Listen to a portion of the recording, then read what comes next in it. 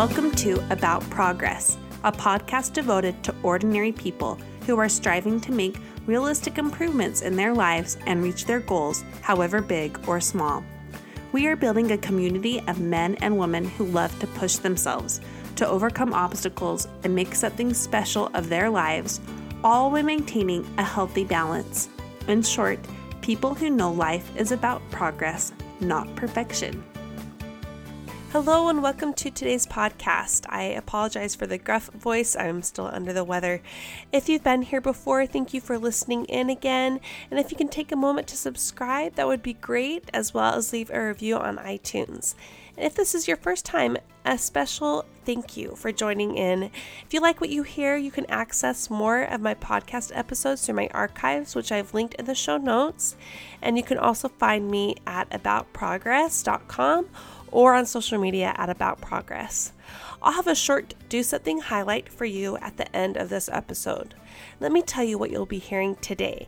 I have an interview with Rachel Gaynor from Rachel Rebuilt. Rachel was a lifelong perfectionist whose life became out of her control. It started with infertility and being obsessed with being healthy, and then it became an all-time low after two incredible losses, one of which includes the death of her little baby girl, Daphne.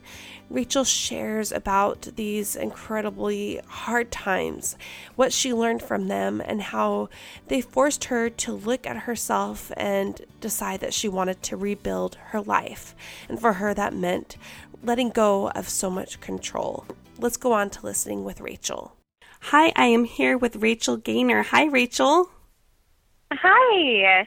I'm so glad that you'd be on the show today. Can you please give us an introduction? I'm Rachel. I live in Utah. I have 4 kids plus an angel baby. I have an Instagram account called Rachel Rebuilt. I'm a personal trainer, and I'm kind of known for taking a self-love approach to goal setting and fitness, and that's kind of my focus there. So your Instagram handle alone is really awesome, Rachel Rebuilt. So you talked about how you have rebuilt yourself up from a low time in your life. And I wanted to know what happened there and how you have grown and how you rebuilt yourself. And in order to go into that, I wanted to talk about where you built off from. So what was your life like before you became Rachel Rebuilt? And could you maybe go into that a little bit for me, and maybe how many years ago that was that you feel like you were the pre-Rachel Rebuilt? Yes, it's kind of a long story, That's but okay. I would say that I grew up being a perfectionist. I'm kind of a straight-laced, rule-abider, and I've just always been that way. I love to get things right. I'm super in the details, and I care a lot about I used to care a lot about how people perceived me and whether I was doing things right. And I worried a lot about that. And that started as a kid, obviously, but it just kind of translated into every piece of my life. And I even picked a career that was all about perfection. I'm a professional editor. Wow. So I'm in there finding like the commas and the missing periods and spelling errors. And, I picked something that was very in the details, and it's what I was so good at. And I loved it and was super passionate about it. But, it wasn't all rainbows. It was hard when you want things to be so perfect and so right. It's hard to ever take risks or put things out there in the world unless you feel 100%, and you're just never sure it's 100%. So I always kind of lived in this fear of failing, and it didn't cripple me, but it definitely was always this lingering feeling that I wasn't going to measure up and I wasn't going to succeed. And that's just kind of, the personality that I have, just doing things. I tried to tell myself it was about doing my best and that I really just wanted to be my best, but it was deeper than that. It was really this need for approval, this need to be known as someone who gets things right. And I really valued that. I really looked outside myself for a lot of validation. And, fast forward a long ways, and I became a mom, and I became a mom through adoption. And, anytime, I think a lot of moms would agree, maybe not every mom, but a lot of moms would agree that if you're a perfectionist and you become a mother, it gets that much harder to be a perfectionist because things just don't always go as you expect them to go, because now you have this other little body outside of you that you can't actually control. And so I started to kind of have to start letting go of some things. So you talked about how you cared about how other people perceived you. You had a fear of failure. And a lot of people say that. There's a lot of people-pleasing tendencies to perfectionism in general. But I think it takes a lot of maturity to admit that, because I think a perfectionist doesn't want to really see that in themselves, that flaw. For sure. But the fact that you're owning that shows just how much growth you have had and how far you have come. And, I just was thinking about, I'm making a lot of assumptions here, but it seems like your path to becoming a mother might not have fit the plan that you had, and had also probably tested some of these tendencies of yours to have things in a certain way and achieved in a certain timeline. Is that how it was for you? Yes and no. Yes, in that I didn't grow up knowing anybody that I knew, because I was a child. So I didn't know anybody who had struggled to get pregnant or have children biologically. And so it didn't occur to me that that might happen in my life. Although I did have a sense at some point when I was in high school, I don't know why, but I just decided that I felt really good about adoption, and that was going to be part of my life, and I didn't know how, but I didn't expect it to be the exclusive answer to becoming a mother for me. Yeah. But it's something that felt really good in my heart, and that I was always really open to. And so, as my husband and I were married, and we were married for a while, we were married 6 years. And then we finally decided that we needed to make some choices about the path that we were going to choose. And, you're right, things did not go as I expected. I expected things to work out on my timeline. But I didn't sit around waiting to become a mother. I wanted to be a mother, and there were lots of times that, I remember a year when I was trying really hard, and it was, going through that whole process. And I remember it was like every day somebody was announcing they were having a baby. Yeah. And I remember one day just being in my car, just, covering my face and just sobbing for like an hour on my lunch break, because I just felt so alone. And it was something that was really private and I didn't talk about. And, I was still pretty young. I got married young. I got married when I was 19. So, we'd been married 6 years, and I still wasn't very old. Sure. So even though people thought, started wondering if maybe I was wanting kids, nobody was really pushy about it in my life because I was still quite young. I see. And,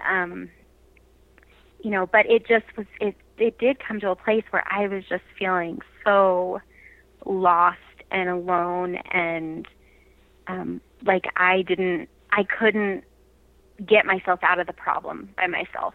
I didn't know, I didn't have answers, and I didn't know how to fix it. And that's a problem for someone who's a perfectionist, because if you can't fix it, if you can't control it, then it's really discouraging and overwhelming. And but because I'd already had these feelings years before that adoption would be part of my life, it was when it came time to decide, would we try, the medical route or would we try adoption? For both of us, there wasn't much need for decision making for us. We felt really driven down the adoption path. And, that surprises a lot of people, because a lot of people choose to go down the medical route and then they choose adoption if that doesn't work. But for us, adoption just felt so good and so right. And it's what we chose. It's the route that we chose. I think that's a good example of how we get this idea in our head of how perfect is going to look in our lives. And it doesn't look that way. But if we're open to the path that we're guided down, then that can look perfect. It's different. It's not what we expected. It's not what we aimed for, but it turns out to be just right for our situation. And I think, so I guess that without really knowing it, that openness to a new path kind of started with that for me. Oh, wow. Okay. Because I was open to something that wasn't necessarily my plan, And so, I guess I haven't really thought of it that way before, but I guess it was preparatory for me understanding that paths change.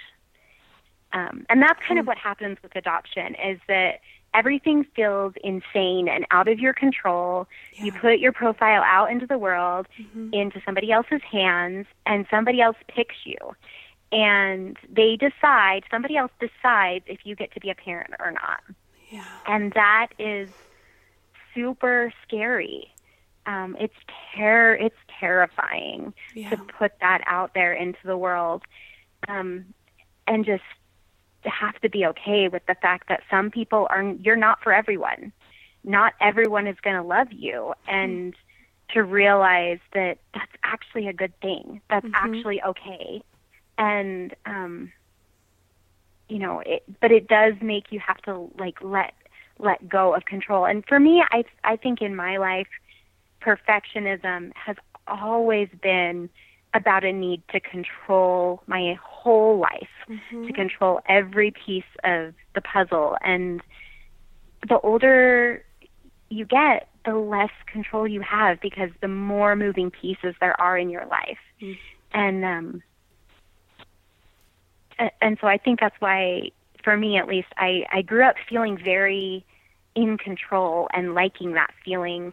And then I became an adult, and I was still young. Like I said, I got married at 19, and I was an adult. I had to be an adult. And all of a sudden, there were all these moving pieces that I had to figure out how to handle, and they weren't perfect, and I couldn't control them.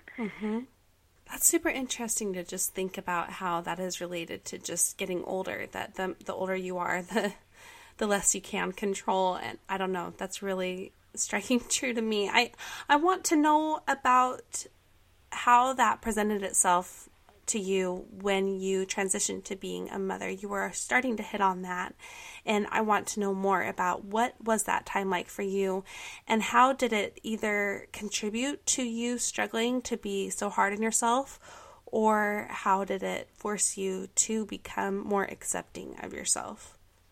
I was so excited to be a mom, and I'd waited a while, and because of that, I just really embraced it, and I really loved it. Mm-hmm. But there were so many pieces of my life that I still didn't want to let go of. You know, I had a job that I just really loved, and I just wasn't ready to let go of that. And so, but I wanted to be home with my baby that I'd waited so long for, and she'd come very suddenly. You know, we'd put in our papers, and she was in our house within a month. And, you know, so quitting my job just over, you know, I told my boss one day, oh, we put in our adoption papers, just, you know, be aware. And she's, you know, in her head, she's like, oh, that takes a couple of years. It's no big deal. And then the next day I'm in her office saying, we got called and we have a baby. She was born yesterday. Oh my goodness. And, you know, it was within a couple of weeks. And, that's incredible. And that was just crazy. It was just crazy. Mm-hmm. And so I went home, and my work, they were really flexible with me, but I couldn't let go. Like, I didn't do the maternity leave thing. I just said, I'm just going to work from home. So I'm just going to keep my full-time job. Don't fill my place. I'm just going to work from home. And I just worked from home. I woke up at 5 a.m. and worked for like 3 or 4 hours, and then I worked during nap time, and I just tried to get, you know, for a little while I worked part-time, and then I went back to full-time, and I worked for a year, but I did it from home, and I did it at really odd hours and shoved it in. But that was very much about me wanting to be perfect, I wanted to keep up the quality of my work, and I wanted to be a really awesome mother during the day. And the truth was, I just wasn't taking very good care of myself personally. Yeah. I didn't want to give up this working woman, professional writer, editor that I'd worked for so many years to develop, because I hadn't actually, I'd always, education was always important to me, but work wasn't, I didn't necessarily think that I would work for so many years before having kids. I really didn't. I grew up in a community where most of the women I knew were stay-at-home moms, and that's what I always thought I would really want and love, and that I'd be really just so happy to just do that. And it was really surprising to me when I had waited so long to have a baby, and then I just didn't want to give that part of me up. Mm-hmm. And that actually shocked me. I just kept doing what I'd always done, which was juggling, which was, you know, hanging on to all these different pieces and being in control. Mm-hmm. And I really thought that I had it all just like so figured out. And did you? I mean, what happened? No. So what kind of happened? So one of the things that kind of happened, and this is kind of funny, but when my daughter was about 18 months old, we went on a hike as a family, and I rolled my ankle really severely and like tore a ligament in my ankle, and it was awful.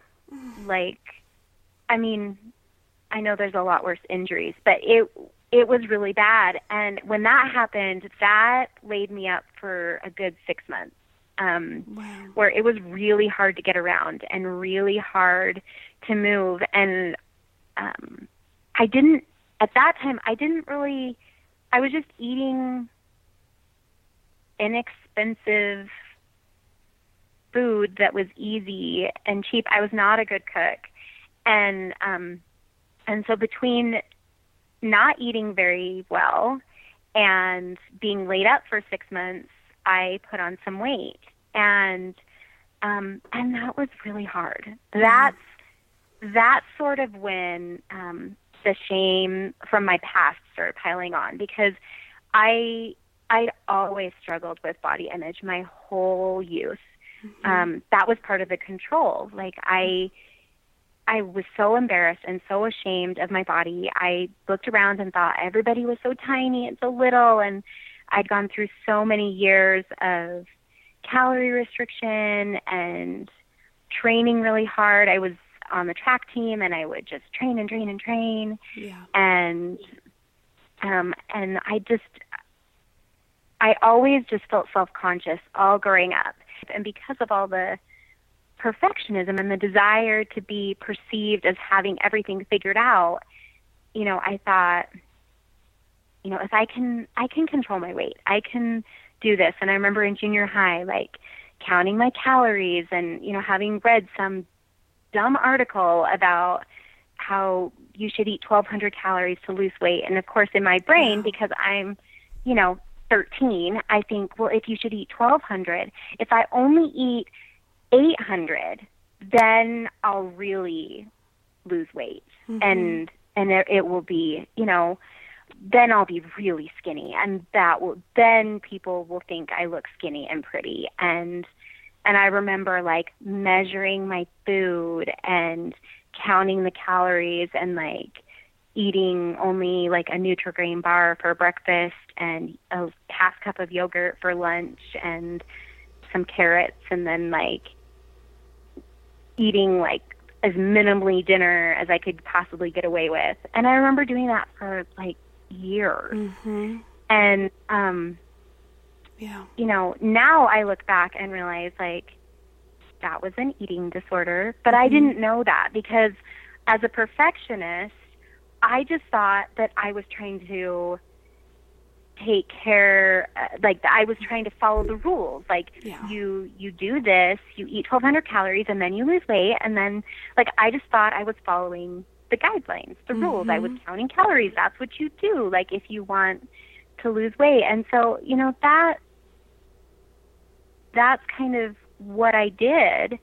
And so, fast forwarding back to where this whole tangent started, after I got injured, after I hurt my ankle, and I started to put on the weight, like so much of all of that childhood anxiety about my body weight just came crashing down on me, just like piling on. And I really I just couldn't look in the mirror without just being just so much self-loathing and so much shame and just, why can't I pull it together? What is wrong with me? Why can't I, I'm trying so hard. Like, why can't I don't even know what I'm doing, but I didn't have any tools. I didn't even know how to get healthy. I just knew that I had lost control of my body, and I was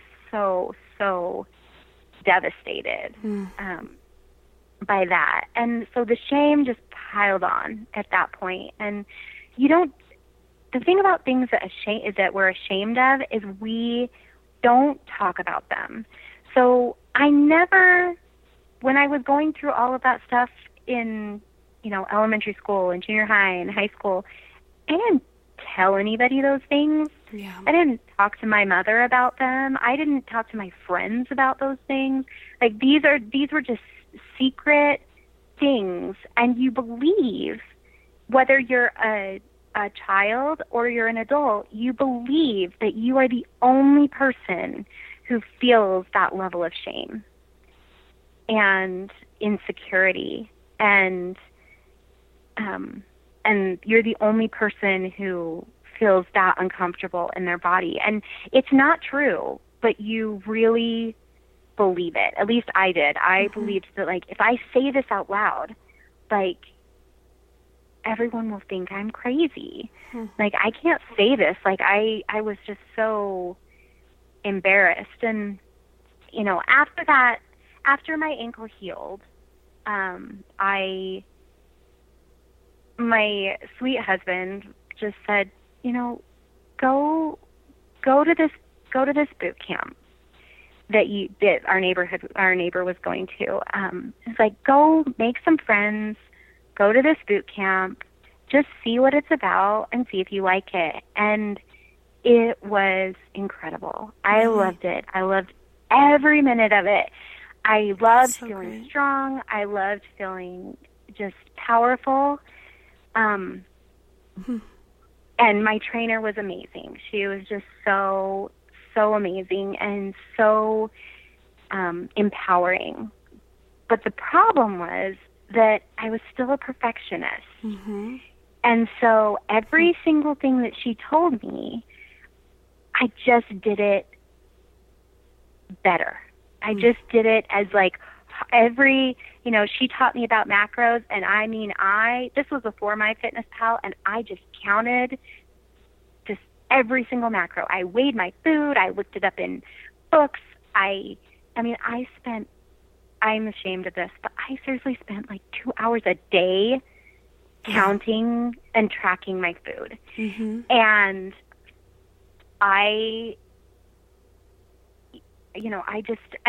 every time that she looked at my food, yes, it was so all-consuming. And every time she looked at my food log and was like, "You're doing great. I'm really proud of you," that just just fed the fire. Yeah. I was like, yes, Mm-hmm. I'm like doing this, and I was feeling amazing. Like my strength was growing, and I was feeling so empowered. But at the same time that I was gaining all these really amazing, good, healthy habits and good skills, I was letting my perfectionism lead me back to those same tendencies that had ruled me as a teenager. That counting of calories, the tracking, all the little details that kept me in line. And I just thrived on that. Mm-hmm. Just getting it right, just being so precise and perfect. I mean, down to the very last carbohydrate, I was eating that and not 1 gram more, and How do you think dangerous. that came into, it is dangerous, right? Yeah. It's so dangerous. But I think just the amount of headspace that takes up can be so destructive, not only for you personally, but even for your relationships, for your family. I don't know if you can speak true. on that. What was that impact like? Yeah. In both ways. That was bad. Mm-hmm. I mean, it's almost hard for me to go back into that space because I look at it now, and I still, even though I've processed a lot of that, like there's not shame, but grief. Like I just grieve for that woman who hated herself so much and didn't know what she was doing to herself and didn't know enough to stop. And, I was getting healthy, and in the name of getting healthy, I let it just go too far. And, the truth was, like, I was getting healthier, and I was learning some good tools, but I got to a point at one point where I was down to about 12% body fat, which is super extremely low for a woman. Mm-hmm. And I just would look in the mirror, and I would just keep pinching the skin and feeling so ugly and fat, and I wasn't, but I had that disordered body dysmorphia where I just couldn't see the real me in the mirror at all. And my trainer at this point could see that, and she started trying to help me process that. At least point me towards this is you need to stop, you need to pull back. And that's why I love her so much, because she saw things I couldn't see for myself. But it definitely drove a wedge between me and my husband. I mean, no matter how much I did with my body, no matter how skinny I got, I still just hated my body, and that made me unable to connect with him, because he would say, "I love you, you're so beautiful, you've worked so hard, you should be proud of yourself." And he's like, he always loved me before. He didn't care. This was only for me. And, he would try to, encourage me and comfort me and help me understand and see what I couldn't see. But I just didn't believe him. I just couldn't, I didn't love myself, so I just couldn't believe that he could love me. How could he love me? I didn't love myself. And it just drives a lack of trust between you and the people who love you, because you keep them at arm's distance, not necessarily like physically at arm's distance, but emotionally. There's always part of you that says they have to be lying. If you can't accept who you are and love the person you are, it really is almost impossible to believe that someone else can feel that way about you. And that's how it was for me. Is I just couldn't trust that other people loved me. Well, and there's also this element that I feel like I have learned about that is that arm's distance that you're talking about. You need to keep people at arm's distance emotionally, is because you don't want them to see you as less than perfect either. So Absolutely. Not only is that's all For you sure. see about yourself, but you also don't want them to see anything wrong. So it's kind you of, don't want them to see the flaws. Like, yes. You have to keep them further away, because then the flaws don't look so obvious. And I feel like I was so scared of the flaws, it was like I couldn't even acknowledge that they existed. Mm-hmm. It was like, for me, like, my protective mechanism was just delusion. I just pretended that everything was okay, and that I had it all together, and that I was doing things in the name of good. And that was the thing about me, is that I always felt when I was a teenager and when I was an adult, I always found the noble cause. Mm-hmm. Right? Like, I was always doing it in the name of better health. Yeah. Like, in truth, I was doing it because I wanted to be in control and I wanted to be skinny. Mm-hmm. That's the truth. But I told myself the lie that it was for my health. Yes. Because that felt noble. That felt perfect. That felt appropriate. But doing it for vanity, doing it just to be skinnier, that didn't feel good. That felt icky. Like, that doesn't I didn't feel want noble. That feels selfish. And I didn't. If you want to be perceived as honorable and good, and and I think I was, in general. I'm a good person. I'm a kind person. I'm a loving person. But at that time, it was so much more. It was about, what did the world see me as? And I don't think of myself in those terms anymore. But that's how I was then. I worried, like you said, so much about someone seeing the weakness, the flaw. And when you worry about that all the time, you just have a natural barrier that you can't let people past it, because they might get in and they might see the truth. And the truth is so messy, like, you just can't. I want to know more about how that happened then. How were you able to stop being blind to these more deep-rooted motivations of yours, and what happened to lead to that evolution for you? Well, now we get into the really good stuff. And the really hard stuff. We get into the really hard stuff. Mm-hmm. Well, when my oldest was 2, we decided to start the adoption process again. And we put in our papers, and we got matched with a family, well, with a birth mom. Mm-hmm. And it was a long match this time. You know, with our first, we found out about her after she was born. So this one was a 5-month match.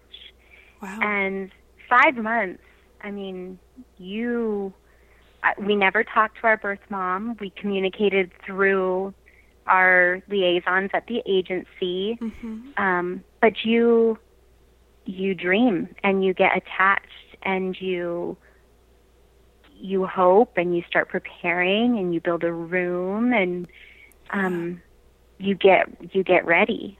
So I was preparing for a little baby girl. Our agency typically would bring our birth moms to Utah to deliver. And so we were waiting for our birth mom to get close enough to labor to be able to come. We got a call from the agency, and they said that they told us they'd lost contact with our birth mom, that she had been MIA for about a week, and we didn't know. Wow. And that she was due like any day. So we were just devastated. We didn't know if she'd gone to just a different agency or if she decided to keep the baby. We had no idea what had happened, and I was devastated. And I kind of started the grieving process, started to process it, and then 1 week later, we got a call from the agency that said they found her. She'd been in jail for a week, and she was out, and they were working on getting her to Utah. And we felt relieved. We were like, okay, good. Okay, this is still going to work out. She still wants to come. Everything's going to be okay. And they booked a flight, and she didn't get on the flight. She didn't come. She disappeared again. And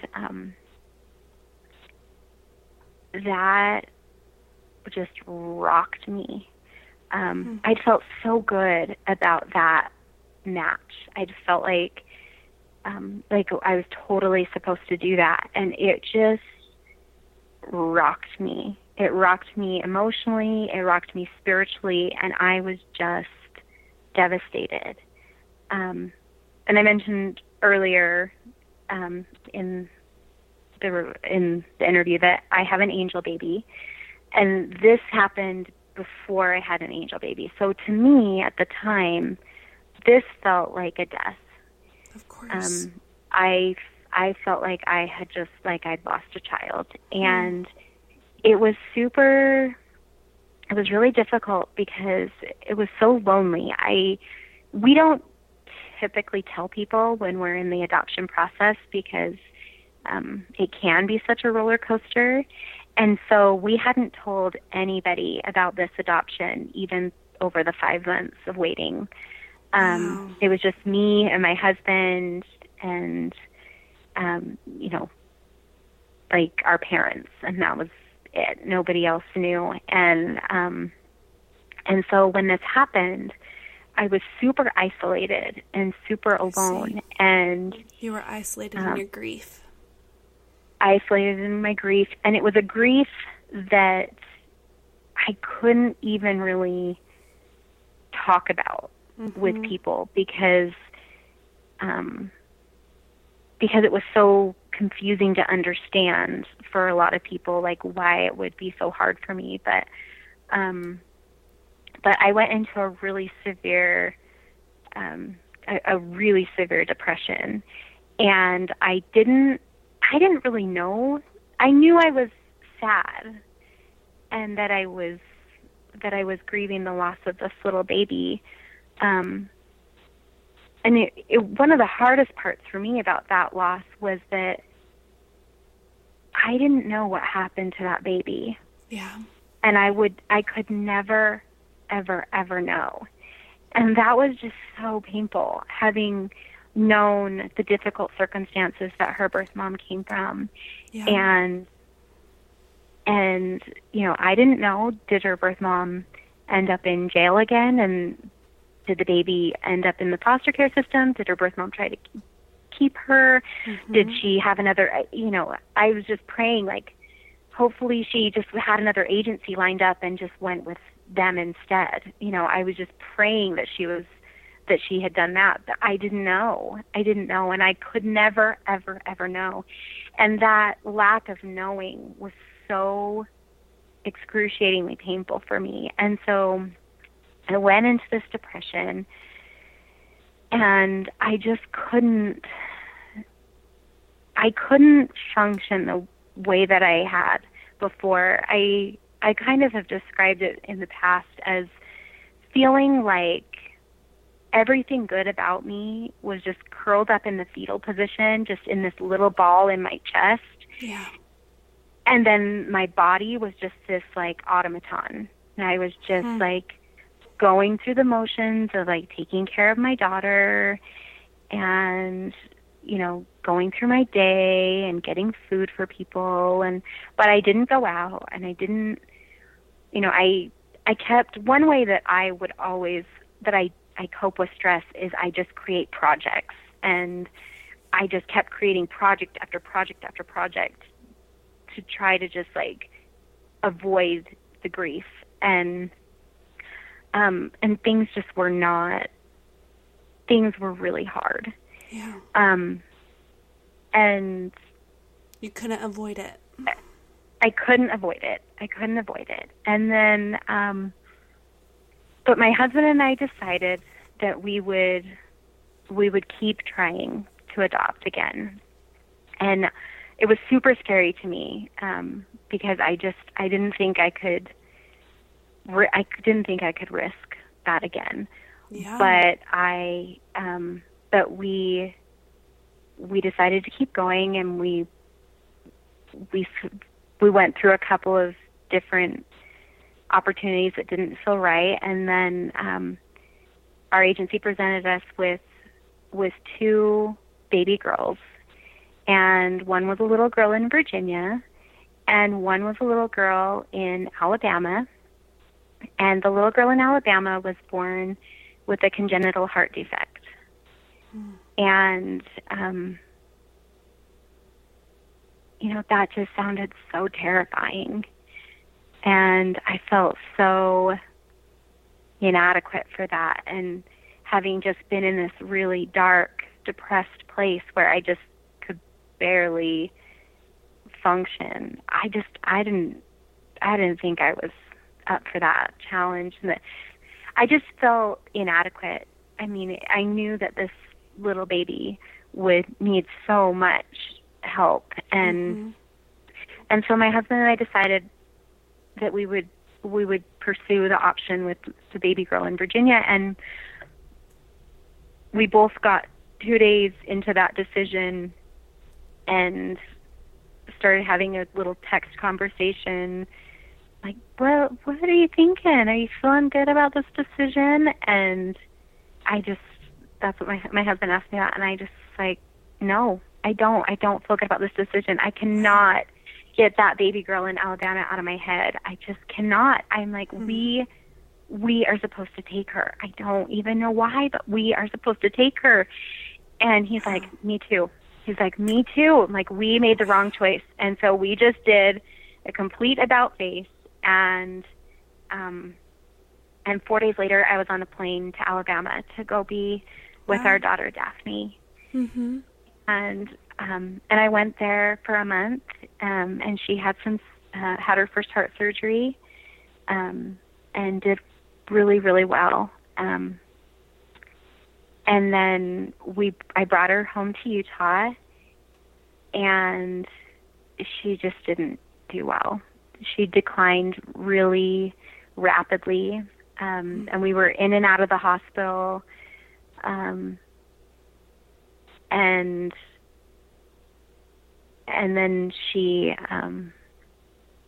just had a really steep decline just before she was 2 months old, and she ended up back in the hospital again, and they decided that she wasn't big enough for her second surgery yet. She hadn't gained enough weight, so they're like, our only option is to go in and redo the first surgery and see if we can improve her blood flow. And so they took her into surgery, and she came out. They kept saying, she's going to do great. She's going to do great. She's looking good. You know, all the encouraging things that they say. And she passed away later that night. Oh. And that, the world just stopped. Mm-hmm.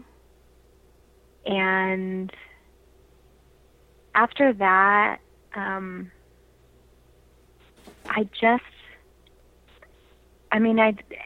what I learned from the previous experience of losing that adoption was that if I handled my daughter's death the same way, I would not survive it. Mm-hmm. And I had to find a new way. And I had to stop believing that I could do it all by myself, that I could get through everything on my own. I had to, for me, I'm extremely religious, and so for me, it required me to get on my knees and pray to God and just ask my Savior to carry my grief, to help me, to enable me to carry it, because I just couldn't. I couldn't continue that way. And that was the beginning. That was the beginning of things really shifting in my life. Mm-hmm. Where I stopped trying to be perfect by myself, and I stopped believing that I could manage it all, because I suddenly, when everything stops like that, you know that you actually can't do it by yourself. Mm-hmm. You can keep trying, but I just couldn't anymore. And things, so much happened after my daughter passed away, and mm-hmm. things just changed a lot. And And I that would was 6 say years ago, right? that was almost exactly 6 years ago that she passed away. And after kind of realizing I couldn't do it on my own, I spent the first year to 2 years like just trying to get through, just processing, trying to, I felt like so much, if I felt it was curled up inside me after losing the adoption, I felt like it was dead. Like part of me had just died when my daughter died. I'd been an editor, and I couldn't even concentrate on a paragraph. I couldn't look for a period to save my life. Mm-hmm. The things that had come so naturally and easy were just gone. They just were, I couldn't have them anymore. And so I just did the best I could over the next few years, just trying to get through. And during that time, actually not long after we lost Daphne, we decided to be brave again, and we adopted our daughter, our third daughter. And that was a real leap of faith, mm-hmm. an act of courage. But it was really the best thing that I could have done, to just, like you said, like we talked about at the beginning, just the plan doesn't look the way you think it's going to look. And we'd had loss and then loss And then we just decided to be brave again. And I got this really crazy idea when my youngest daughter wasn't quite 2, that we should adopt 2 baby boys back to back. So we did. Really? Like, did you hear about them in a similar way? They tell you about no, them, we just went to our agency and said, we want to get 2. Wow. And so you have to get approved to do 2 at the same time. So they just approved us, and then we got one, and then we got another one 2 months later. So wow. And how far apart are they in age? They're 2 months apart. So they are 2 months if apart? If I wasn't crazy after my first child, when I was like, oh, everything's fine, I'm still holding all these tights and everything's fine.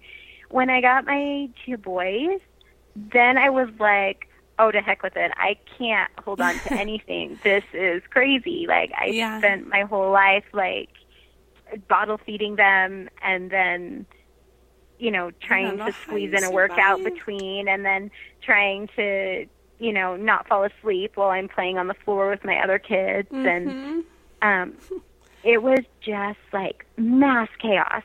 But it's so, like, it's kind of hard to jump in the story from losing Daphne and all the grief that came with that to talking about my boys. But that's like fast forwarding just so much of everything and life. But there's no time for what's in between. But that, all those things combined, I came to a place, again, I was in a place where I was doing my best to care for myself, but that's really hard to do when you have 4 kids under the age of 5 and you're still not that far away from having lost a child. Yeah. And I had all these healthy habits I was trying to maintain, but I was still doing the perfectionist thing. I was still doing everything in that arena so extreme because it was a thing I felt I could control. And again, like, underlying all of this is that body shame, that self-hatred, self-loathing, more just self-doubt. All of it was like underwriting this. Like, it was kind of silent and dormant because the grief was so overpowering. But it was always just kind of there, and it's hard to explain how it kind of ebbs and flows. But what I found and what I find when I look back is that it rises up and gets really powerful during times of stress. Okay. When everything else in my life was out of control, I would like rush over and be like, I can control this. I can control my health. I can eat healthy, and I can exercise, and I can be in control. And then you really can't, because you're under so much pressure and so much stress from grief, and stress from having so many little kids, and stress from 2 newborn little boys. And you realize, actually, no, I just can't. I just can't do it all. And then that's about 3 years ago, when my boys were about a year old. I just came to a place where I realized, like, when I'd had my daughter in my arms, my daughter Daphne, by the standards of the world, her body was not perfect. She had half of a heart, and it didn't function the way that it was supposed to. But her body was so perfect and so beautiful, and I loved her so much, and she was so full of radiance and light and purity and goodness, and I could see everything in her eyes. Her eyes, I mean, if you've ever seen a picture of her, just her eyes are just wide and full of just this luminous light. And it just doesn't, a picture doesn't capture it, but it's like, it's all we have. And she was so amazing, and I loved her so much. And when I got to this point 3 years ago, I thought of that, how much I loved her and how amazing her body was and how much God loved her. And I realized that I got a glimpse of God's love and God's love for me. And I realized that I had to give myself the love and the grace that I would give my daughter. And wow. I couldn't really believe in my own, it was still that feeling of like doubt, like keeping the relationships at arm's distance. Like I still had that doubt of whether I was worthy of love and whether I was good enough. But I believed in a God who could love me as I was, and who had made me, a God who had made me. And I realized at that point that I had to stop trying to fix my body to feel better about myself, and I had to start fixing everything that was going on in my head. And that's when like my eyes really opened to all this. I mean, I knew I was a perfectionist, but I didn't know that was a bad thing. Okay. We praise it so much. Yeah, I didn't know it was a bad thing. I just thought like wanting to be really good at stuff was like, that was worthy and appropriate. And as I went through it, I didn't know that there was something wrong with how I'd approached my life up until that point. I really just thought that wanting to be your best was what we were meant to do on this earth. And it was really at that point 3 years ago when I realized that wanting to be your best and being a perfectionist and trying to control everything are not the same thing. Yeah. Wanting to be a perfectionist and have control has to do with everybody else. But wanting to do my best had everything to do with me feeling satisfied with myself and my life. And for me, that also extends to God. But for some people, extending it to God can be also equally dangerous, right? But for me, that was a safe relationship where because I believed in a God who could love me as I was. And so for me, that was the beginning. And I wrote down what I call my fitness manifesto, but it was all about shifting my focus. And for me, it just started with the words, I am a beloved daughter of God.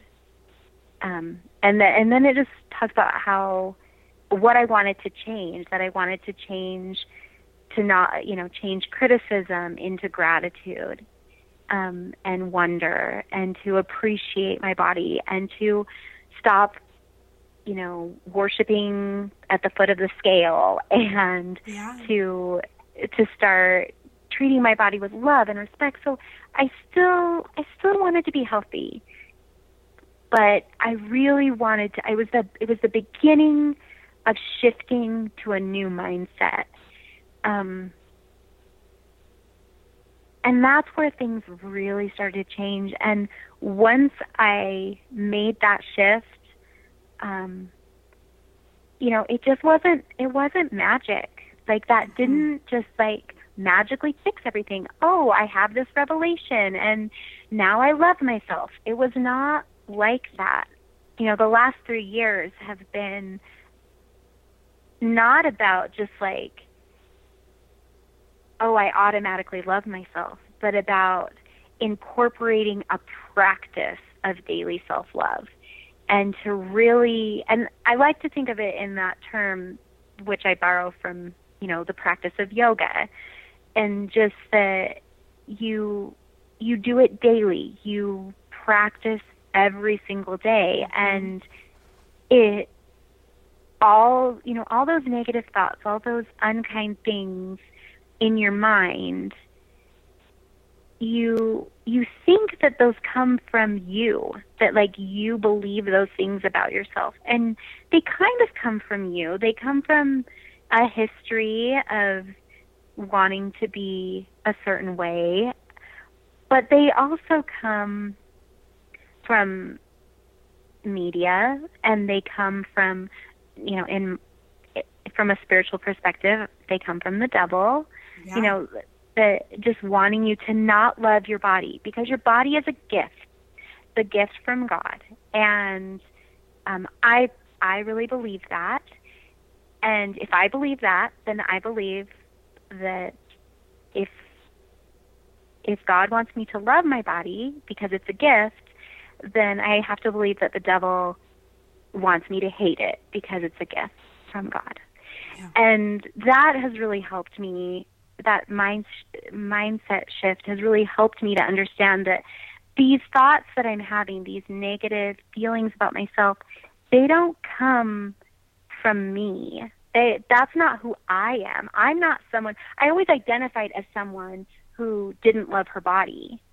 And so it really helped me to start pushing those thoughts outside of myself and say, these actually don't come from me. These come from elsewhere. Because if you believe they're part of you, it's really hard to separate yourself. I see. Mm-hmm.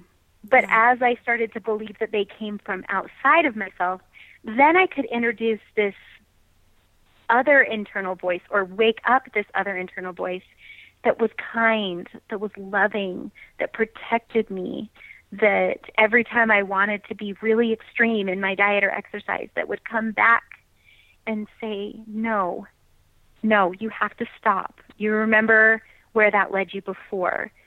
And it became a protective, loving voice that said, you're safe here, and you can love yourself.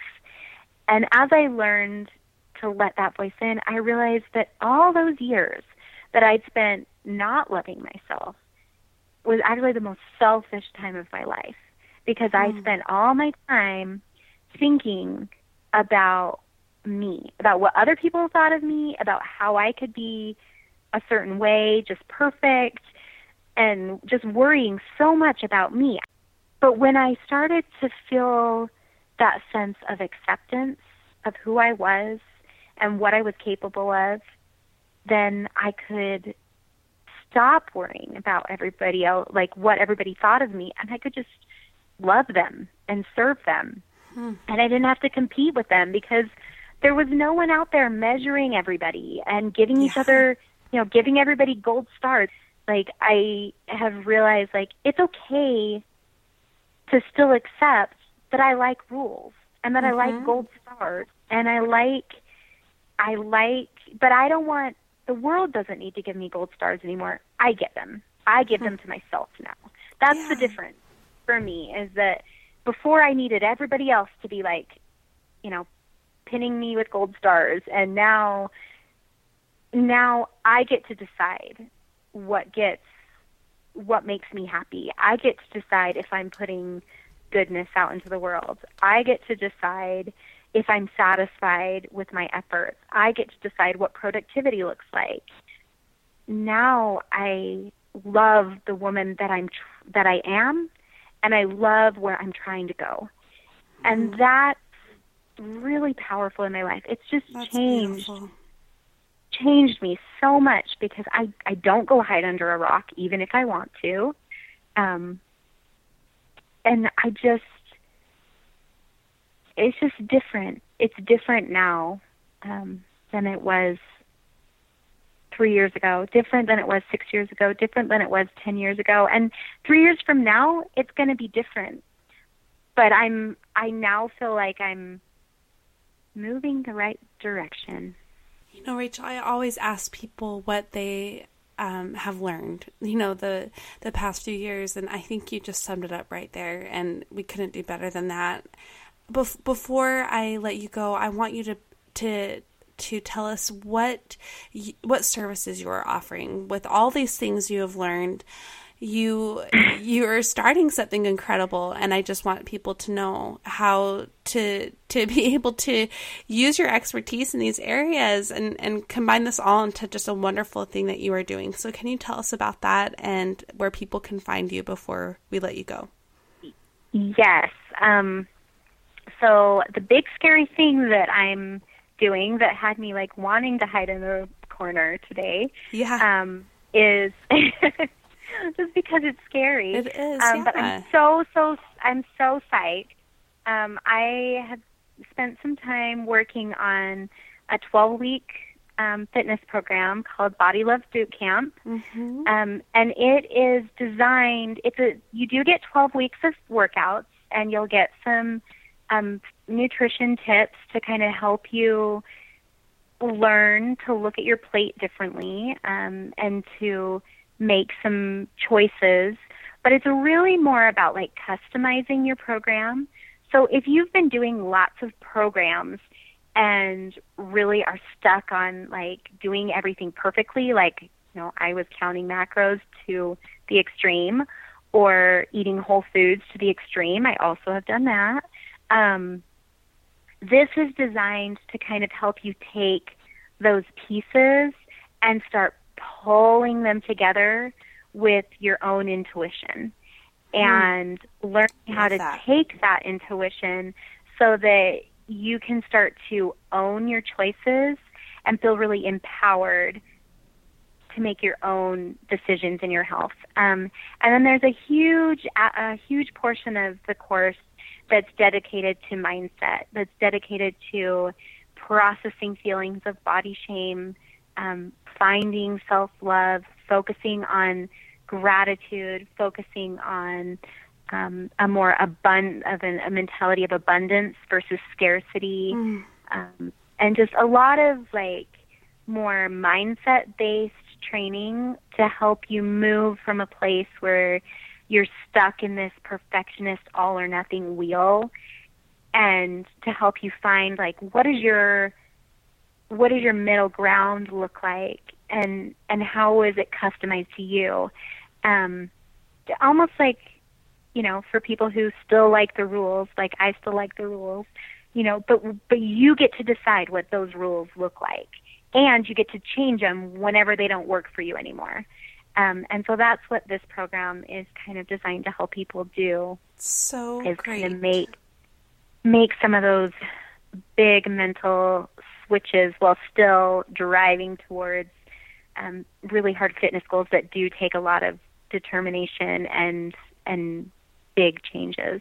So it seems exactly the balance that I wish everybody did. It just is, that's just so amazing how you're able to couple those two things you've learned. Well, I'm not saying two things, but two sides of yourself together into something that's going to help others. How can people participate in that? Where can they go for that? So you can visit RachelRebuilt.com, or you can visit me on Instagram at Rachel_rebuilt. And there's information there.